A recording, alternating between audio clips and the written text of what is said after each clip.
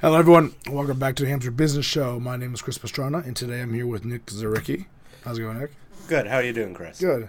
Now, Nick is with the New Hampshire House of Representatives, which is pretty cool because I've never done politics before, so this will be a fun little interview just to kind of like bridge the gap into politics just a tiny bit. Because oddly, politics and business overlap quite a bit. Yeah, it one affects the other in a lot of ways, and sometimes people don't realize that. Yeah, which is a fun conversation to have because people don't realize how often they overlap, especially when it comes to taxes. Yeah. So I guess it's a good place to start. So let's get a little history on you, kind of like where'd you start from, politics, kind of your intros. All right. Well, I grew up in Goffstown, as you know. For listeners that may not know, we were actually on the wrestling team together way over 10 years ago. That was a long time. Long time ago. But around 2009, 2010, I always sort of had an interest in politics and, different issues. And that turned into sort of an activism, and I started getting active in a lot of both political campaigns and issue campaigns. Mm-hmm. And eventually, in 2014, there's I'd like to say something inspirational happened, but honestly, people around me just got tired of listening to me complain about it and told me I either had to run or shut up. Yeah. So I ran because I'm not going to shut up.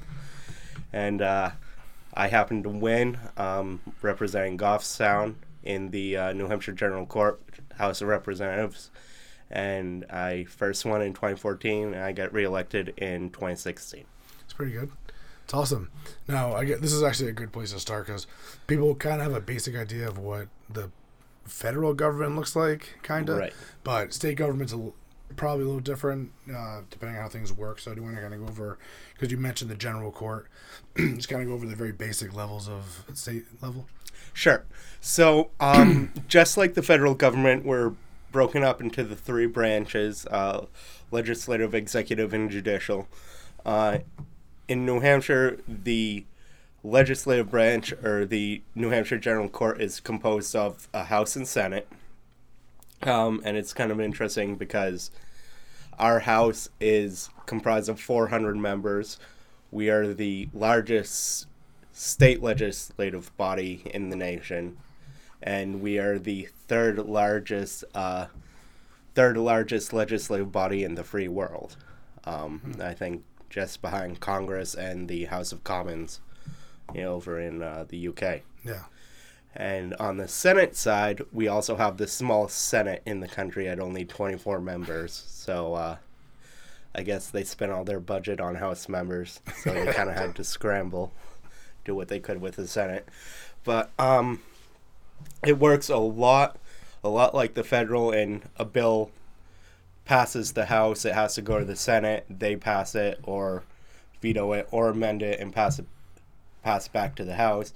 Eventually, if the two legislative bodies agree, it goes to the governor for his signature. On the executive side, we have the governor, obviously, and he's in charge of signing or vetoing bills. But we also have something called the Executive Council, which the way I like to explain that is they're sort of the board of directors to the governor as CEO of the state of New Hampshire. Okay. So they have to sign off on a lot of the contracts.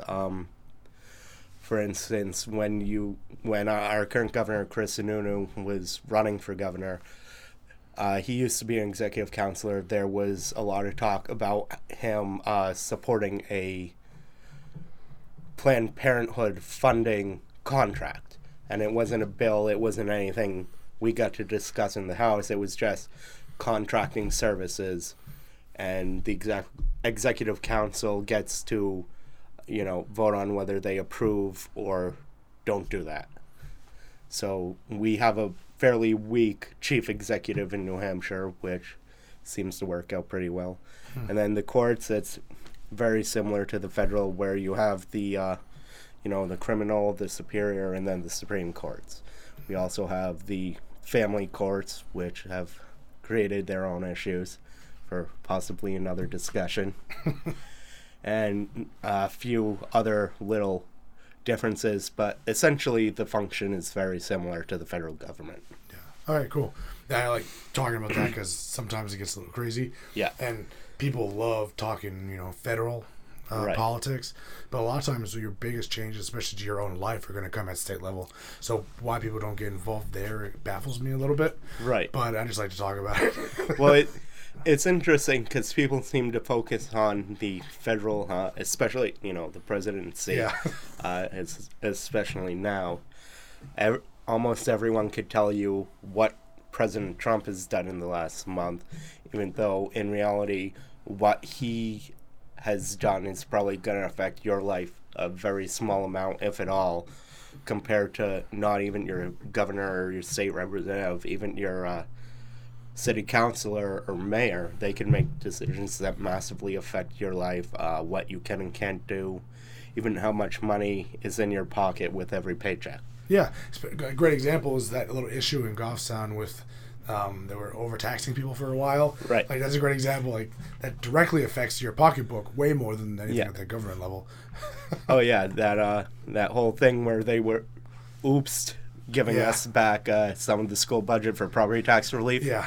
Because everyone from Goffstown knows our taxes are so low. Why would we even need that? Yeah. So, oh man, it's funny.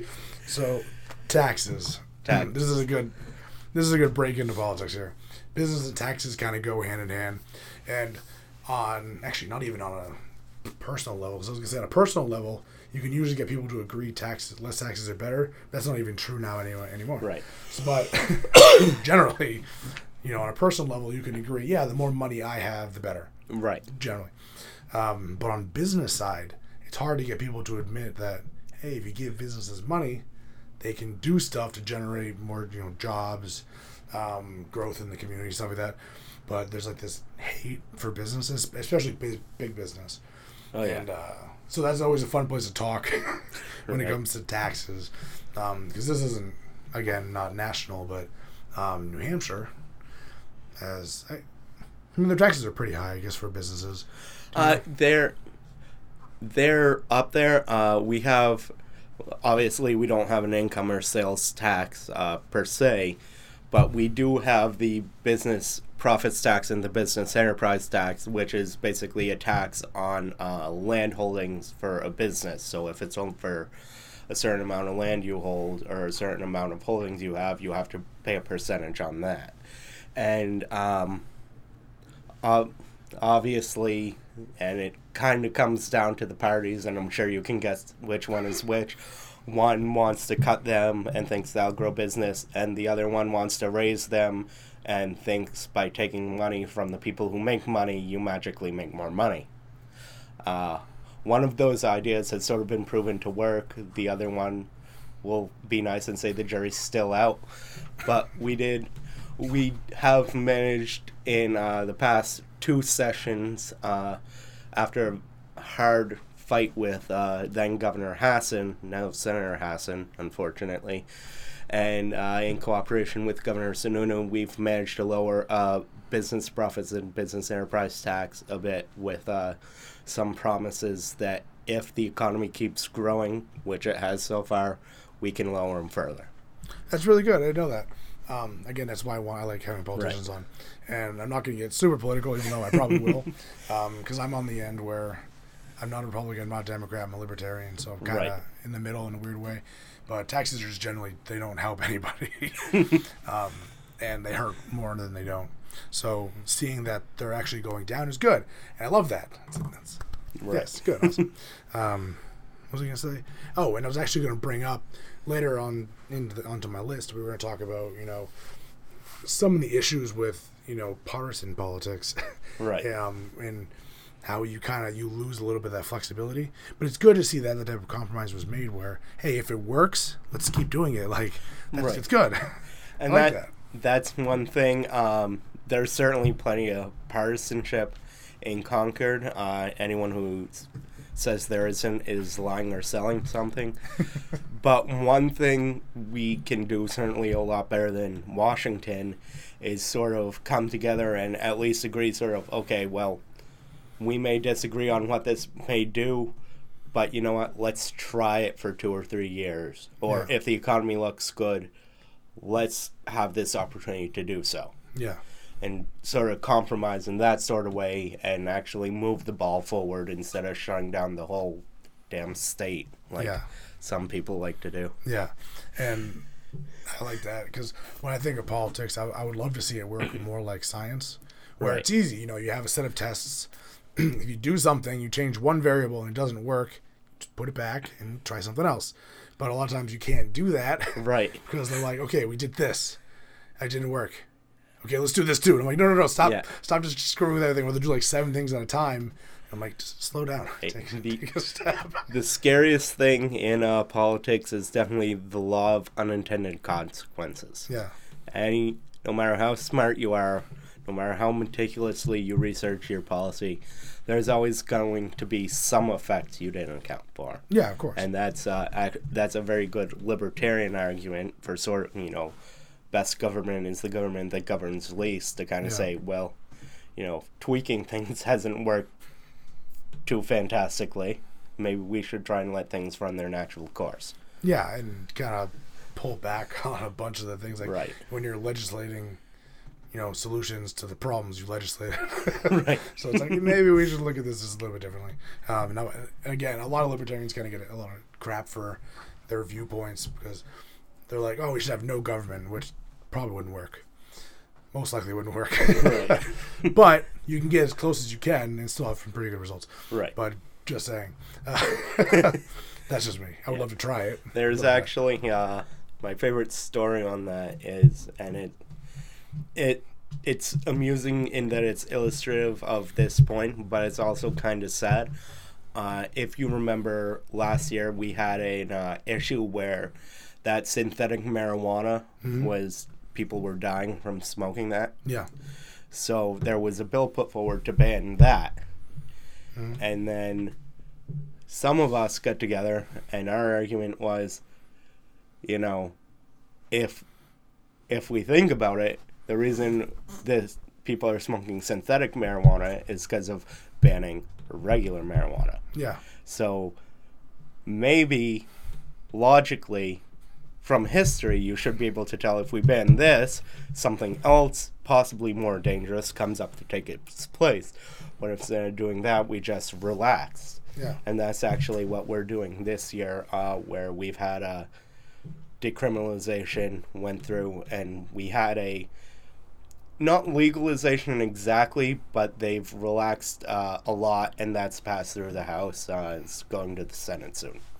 I saw that the other day, which I think is great. Yeah. Because again, my own positions would be, if they want to do what they want to do, it's fine. Right. And you're right. When you start putting prohibitions into things, you create markets for those things. Right. With bad consequences, like Right. what we're seeing with heroin right now, Oh, yeah. and then fentanyl and whatever else gets into the mix. So it's like, so you can make the same argument with marijuana with the heroin, but it's a little harder because it's a little bit of a harder drug, so it's hard to push that. Right. But you could probably make the same argument at least. At least I would. Right. Well, the heroin issue, certainly the fentanyl and everything has made it worse. I think with that, the basic gist of what we need to do is stop throwing money into locking people up for Yeah. having an addiction. I mean, that's we can discuss the disease portion because some people don't like that word because in a way trying it is a choice. But the way it rewrites your brain chemistry, it becomes less of a choice as time goes on. That's a whole philosophical debate. Yeah. But sort of the bottom line of it is you can't arrest your way out of an addiction crisis. That's just not how it works. And it's unfair to ask our police officers to be, drug counselors when they're police officers. Yeah. And I agree. Kind of on a personal side, my brother was a heroin addict for a long time. And, you can imagine it, like, on the streets. He was in the newspaper a few times for getting caught.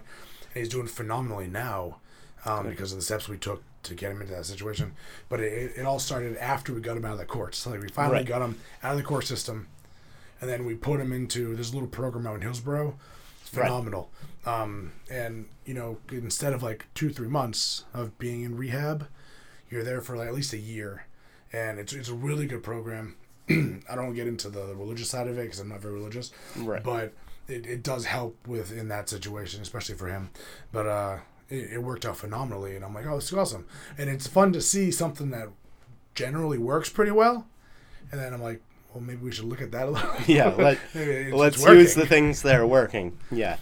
And for some reason, again, maybe it's just crazy talk, taking someone who's an addict and putting them in a prison, which is a high-stress situation, surrounded by people who sell the thing they're addicted to. Yeah. Maybe not the best situation for someone who has an addiction. Yeah. And people who just generally don't care Right. that they're creating this issue because they just want the money. Right. And that's where the free market system kind of fails, but it's not really the free market. But yeah, it's why put them in prison for something they, if they chose to do it themselves, generally speaking, they don't hurt other people, generally. In some instances they could, but more often than not, you would try that separately because you hurt someone. Right. Punish the crime, not the... Yeah. I mean, the same way, having a pretty daughter makes you more likely to beat up her boyfriend. You don't make it a crime to have a pretty daughter, Yeah. Okay. I got it, yeah. So yeah, kind of off business here, kind of businessy. Yeah. But yeah, generally, there's reasons for the government to get involved and then not, and I think people forget that. And I do get in New Hampshire we have a considerably older voting base. Yeah, it is. So it can be a little hard to get kind of the new stuff in there because you have kind of a lot of old ideas and a lot of old, I don't know the word, habits, philosophies. Right. The average age in this state we're actually older than Florida on average, which is surprising. And the average age in the state house, I think last I heard it was around 67, but if you take out myself and like 10 of the youngest people, it shoots up to like 77. Right. So, yeah, I'm young. Going in there and being younger than the average by 40 years is definitely an eye-opener. I have that issue sometimes in the business world. Oh, yeah. Where I'll walk into a place with a bunch of businesses and be like, I'm way younger than everyone here. And I'm only 30. Right. And I'm like, oh, I'm way younger than everybody else in this room by a lot. So I know how you feel there. It can get crazy. Which kind of leads to a point I was going to make all the time. I got into a funny argument on my Facebook page the other day. I guess you could call it an argument. It was a debate. We were talking about some of the problems in New Hampshire and how to fix them, which is always a fun conversation to have politically wise. Right. And the age demographic was one of the issues. Then a couple other things came up, like property taxes, income taxes, all this stuff. And I always like to see people who are like, no, we need to, raise the sales tax. I'm like, God, stop. Just stop. You're only going to cripple the state, like, horrifically. Right.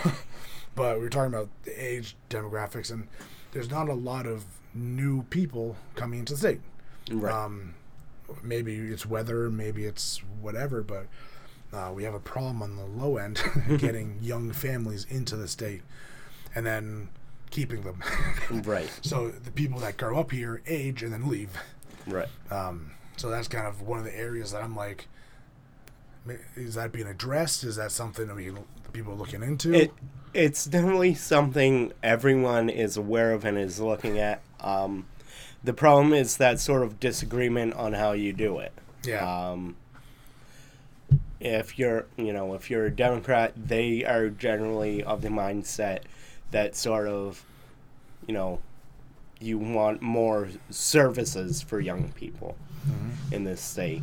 You want better infrastructure, which you do, but not for, the price tag they always want to put on it. If you're on the conservative side, it's more about attracting jobs and businesses so you can get out of school and get that job with that decent starting salary in New Hampshire. Yeah.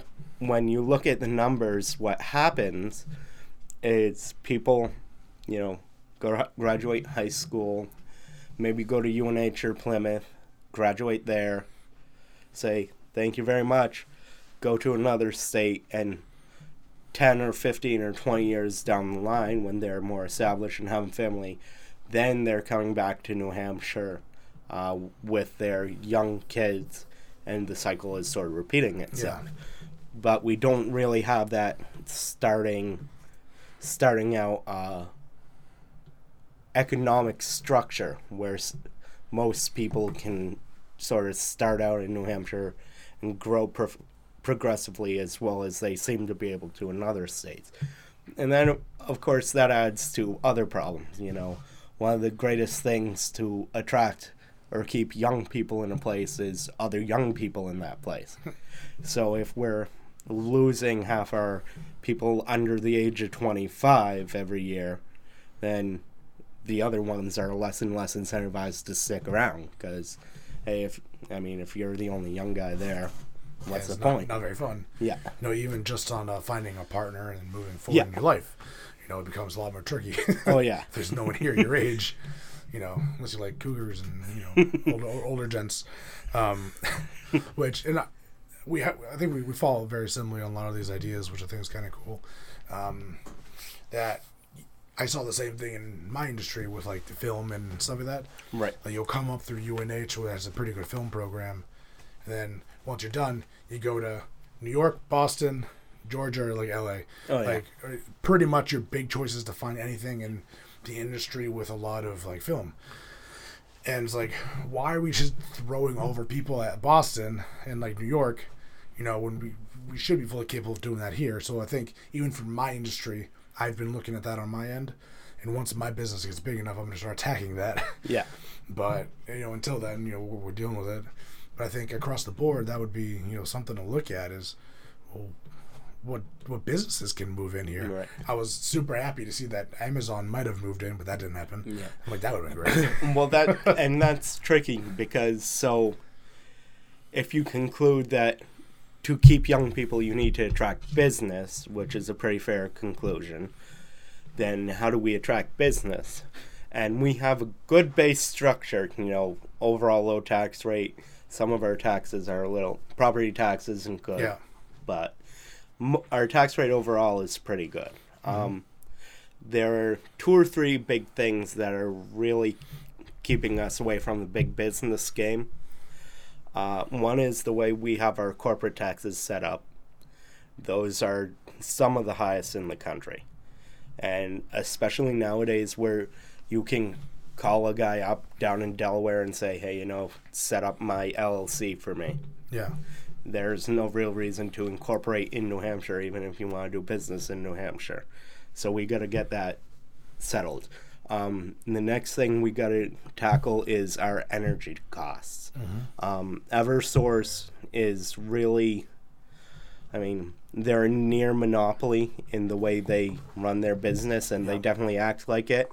Is anyone who's received one of those disconnect notices? Yeah. No, it's asking for, I think the biggest I heard was around a $3,000 deposit for them to just hold on to for a year, from someone who admittedly had trouble paying their electric bill. Yeah.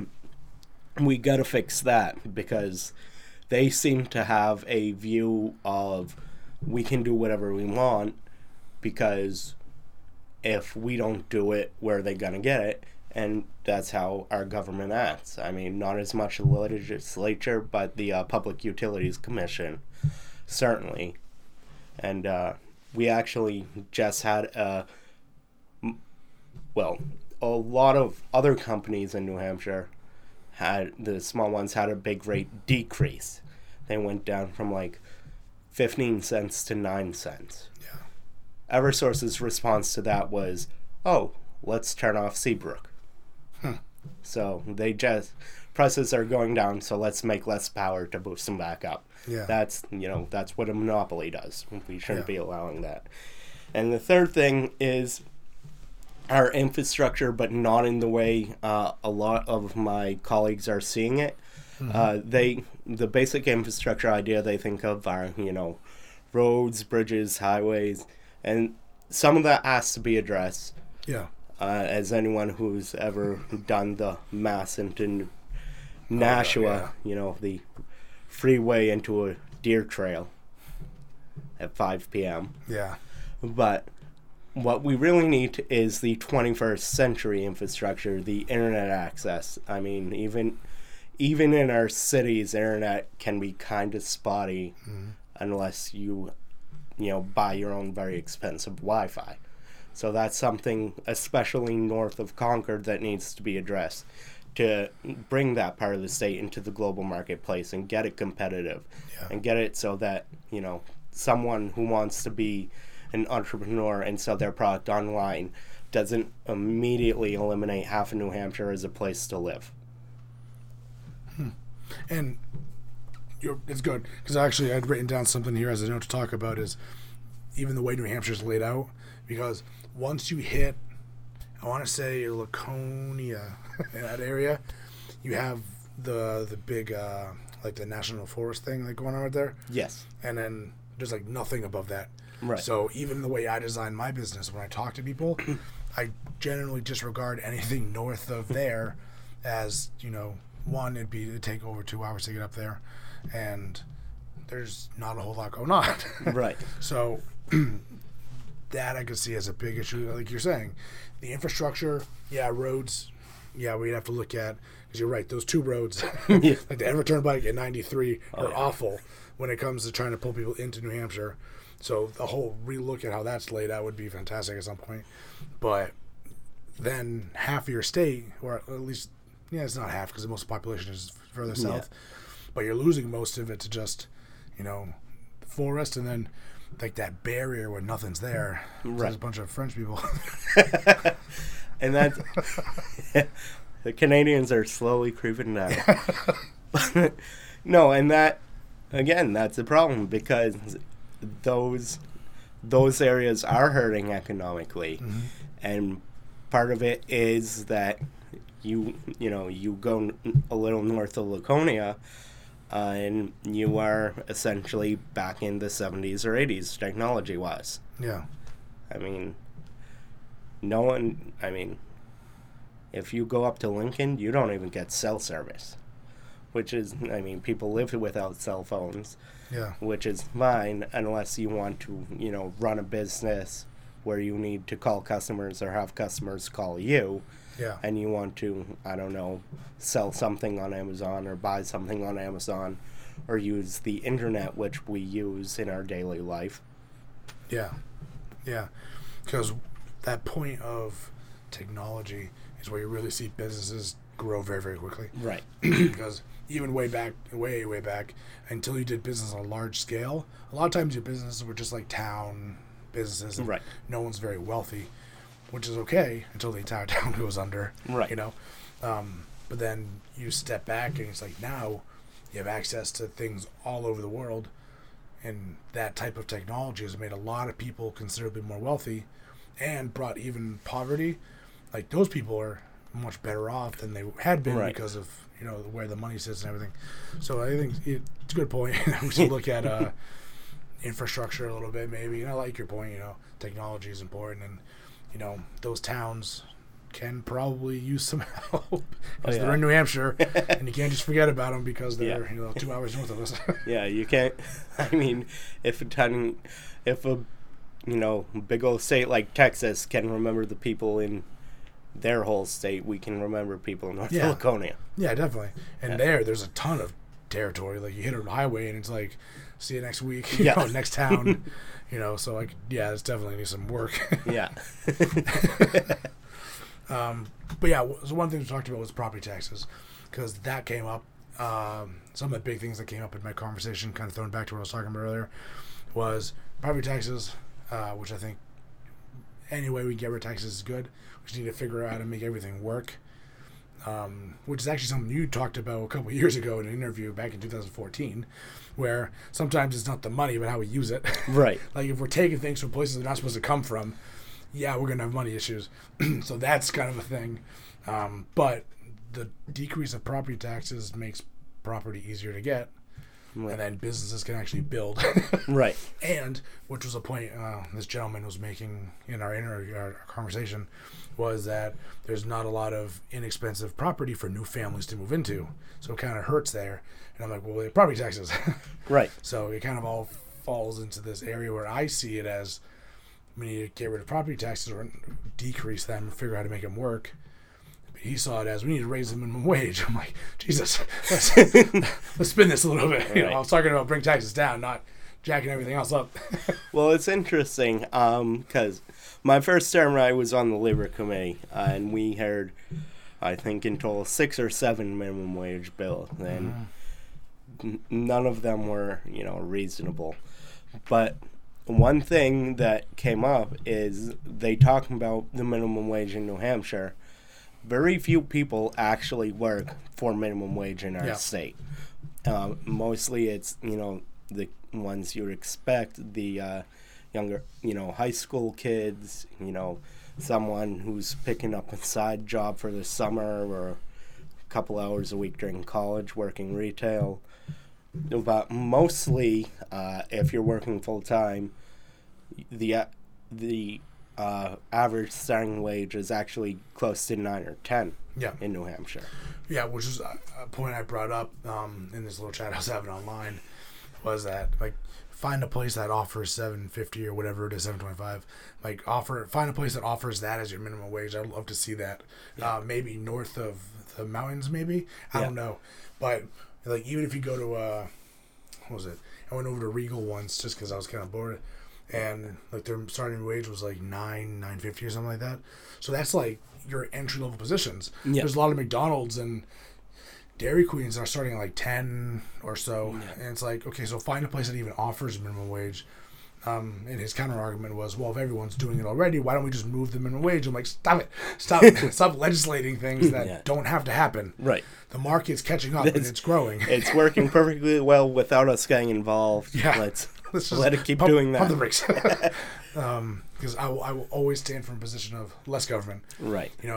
There's no need to govern it if it's already doing its thing. Right. Just leave it. Well, and that would just make, for instance, $10 an hour is something a lot of people bring up. And that's, right now, people who make $10 an hour are making a little bit, I think, depending on how you look at it, a little bit more than a third over minimum wage, which is not great, but solid. If you raise minimum wage overnight, they're minimum wage labor. And they're going to be treated as such and maybe think of themselves as such. So either they're going to demand a raise to 13 to compensate for that, or when you can come in and get your 10 being a minimum wage worker, that's going to sort of lower people's drive to, sort of work for that 10 versus that minimum. Yeah, I can see that. I mean, I personally think that everyone, regardless of how much you get paid, should work as hard as you can, because that's how you move up very quickly. Right. But a lot of people don't act that way.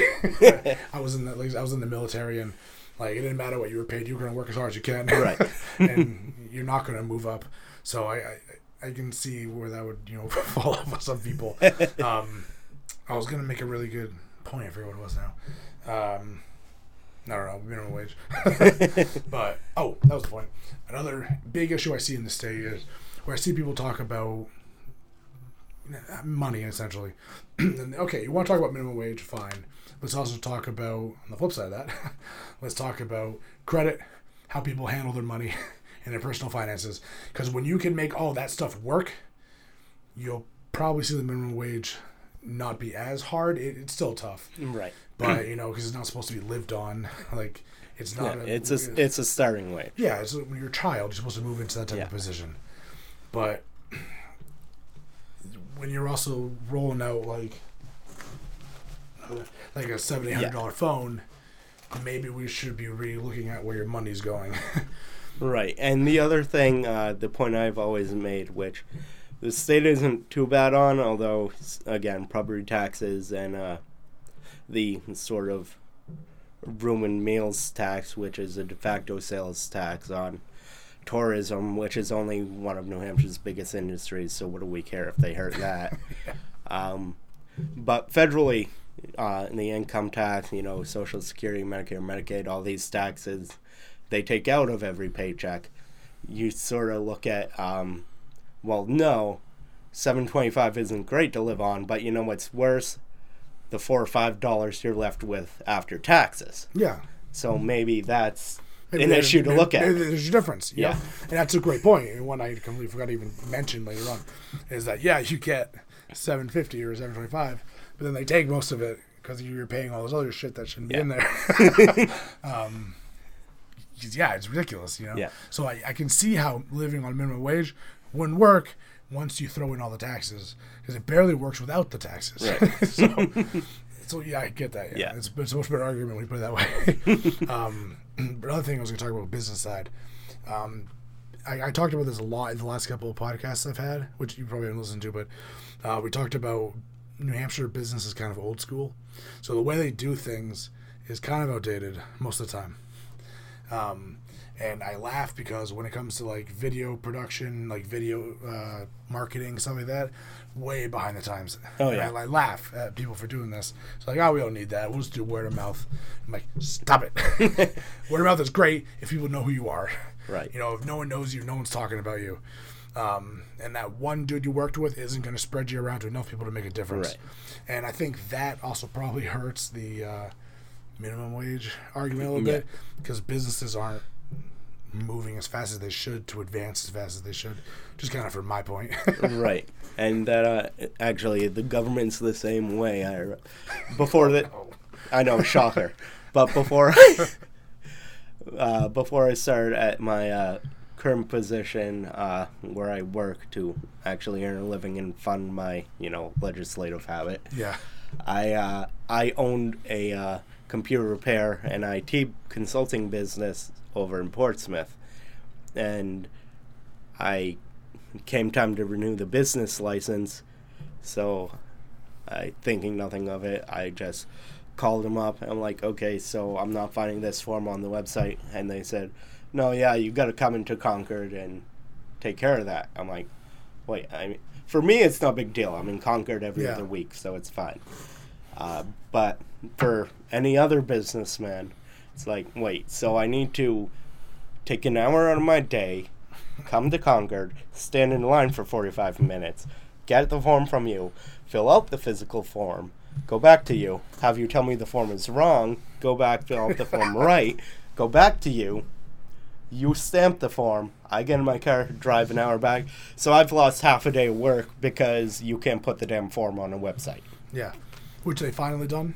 I believe so, because you can incorporate online now. You can incorporate. I think renewal might be. They might have changed it recently. Maybe. It's been. I don't know. I'll have to double check because I'm going through the process now because I just hit like a year doing this. But I'll let you know. Yeah, keep me posted. Yeah, because technology is huge, and we've talked about it, like it helps push everyone to that next level. Just the amount of information we have accessible to us, which okay, so getting a little off tangent now. It baffles me when people just have like crazy ideas and they. Okay, I'm gonna get into college. Sorry, hold on a second here. That's okay. Education. This is where it's going. I'm going to education. It says we have some good schools in the state, but people tend to think that to become smart you have to go to college. Right. It drives me freaking crazy. So, because I hate that. I don't know why I'm even getting into this conversation. It's not business related, but so I guess we can start there. How are the colleges in the state? Well, they're. That's kind of a loaded question, but the school. Our colleges are in the university system of New Hampshire are as quality as any other state in the union. But the trick of it is the fight is always certain people just want to dump money into the colleges. And money for education is a good thing. Generally, I'm in favor of a well-funded education. But again, the idea is how are we spending that money? And one thing you consistently see is the community college system perform such great work with the relatively shoestring budget we give them. Mm-hmm. But they always seem to get sort of kicked to the curb in favor of the university system, which is UNH, Keene, Plymouth.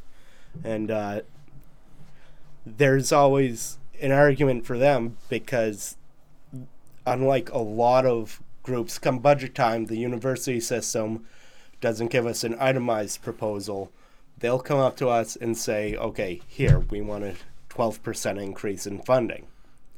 And we go, well, what do you want it for? And they go, oh, things and stuff. So there was actually a bill I co-sponsored that unfortunately if I remember right, didn't make it, that would require them to submit an itemized list, which I think, is practical because I'm not against, properly funding this system. But at the same time, I don't think, we need to give interpretive dance or women's studies or any of these things that aren't going to get our people into the workforce with good, stable jobs.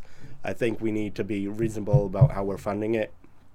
And I think we need to, and this is more of a cultural thing than a legislative thing, is change our culture where you aren't sort of default told as a high school kid that you have to go to college or it's not going to work out. You automatically have to.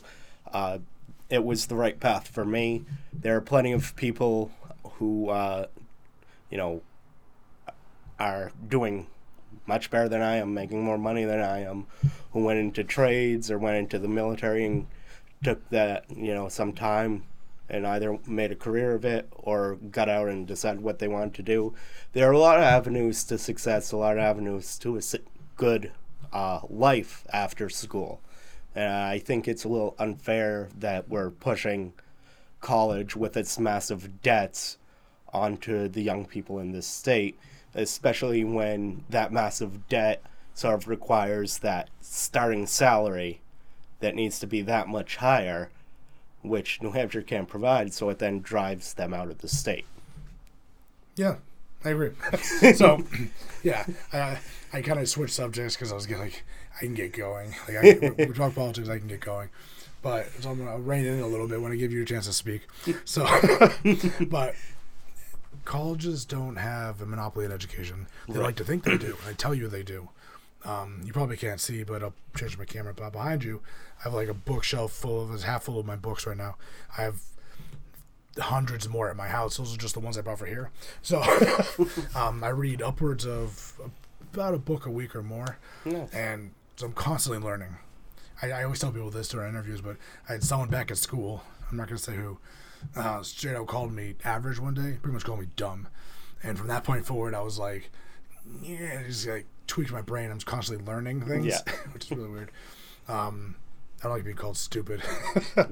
So I learned different things, but it's not school related. It's not like I'm going to sit in a classroom and learn how to write a freaking paper. You don't need a piece of paper to be intelligent or be capable. Yeah.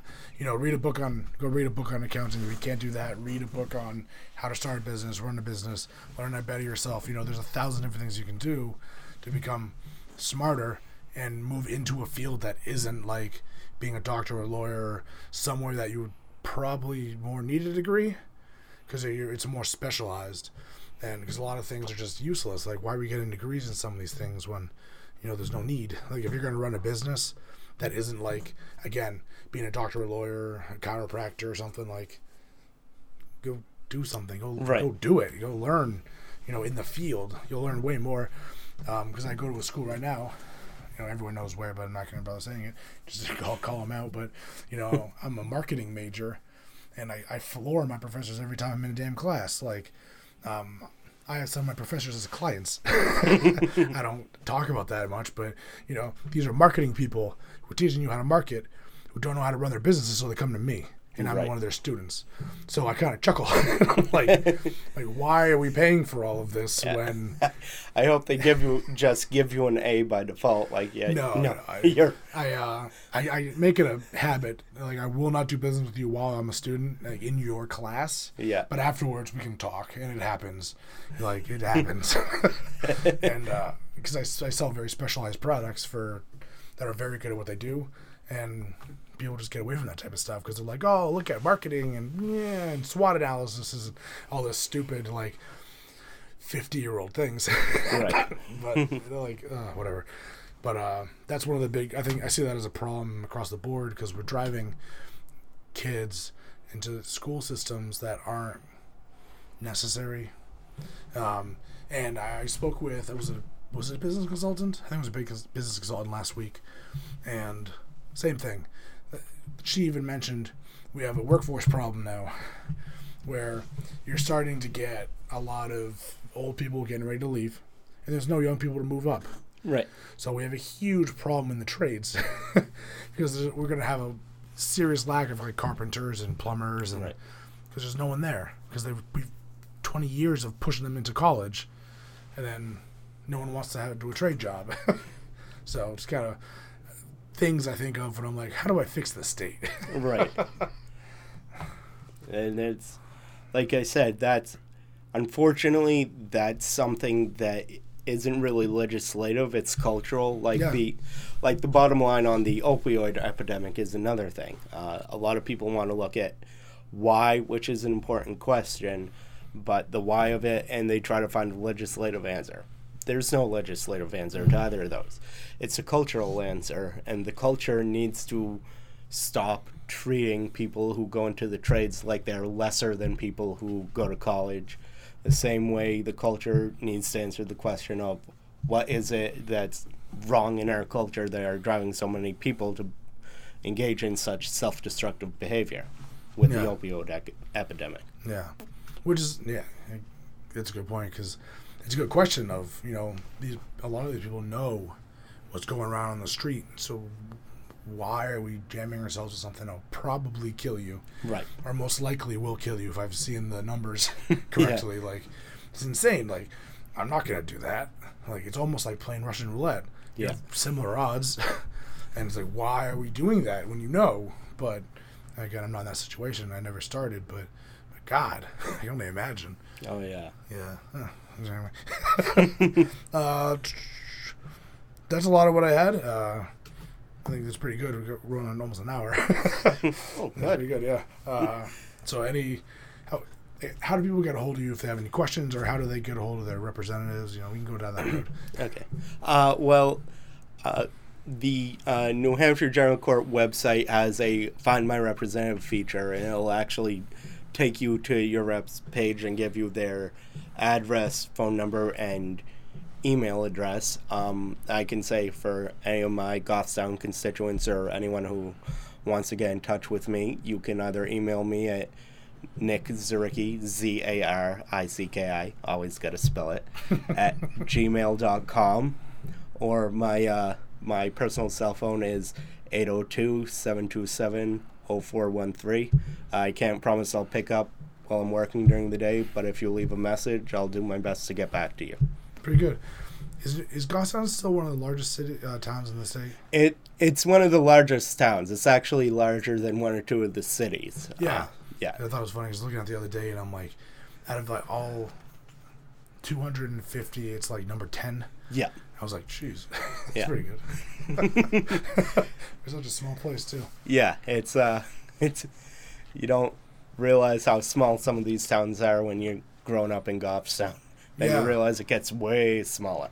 Oh yeah, it's impressive. I didn't realize how big Goffstown was until I saw that, and I was like, whew. Yeah. Oh jeez, because I was prepping for this interview. Cool.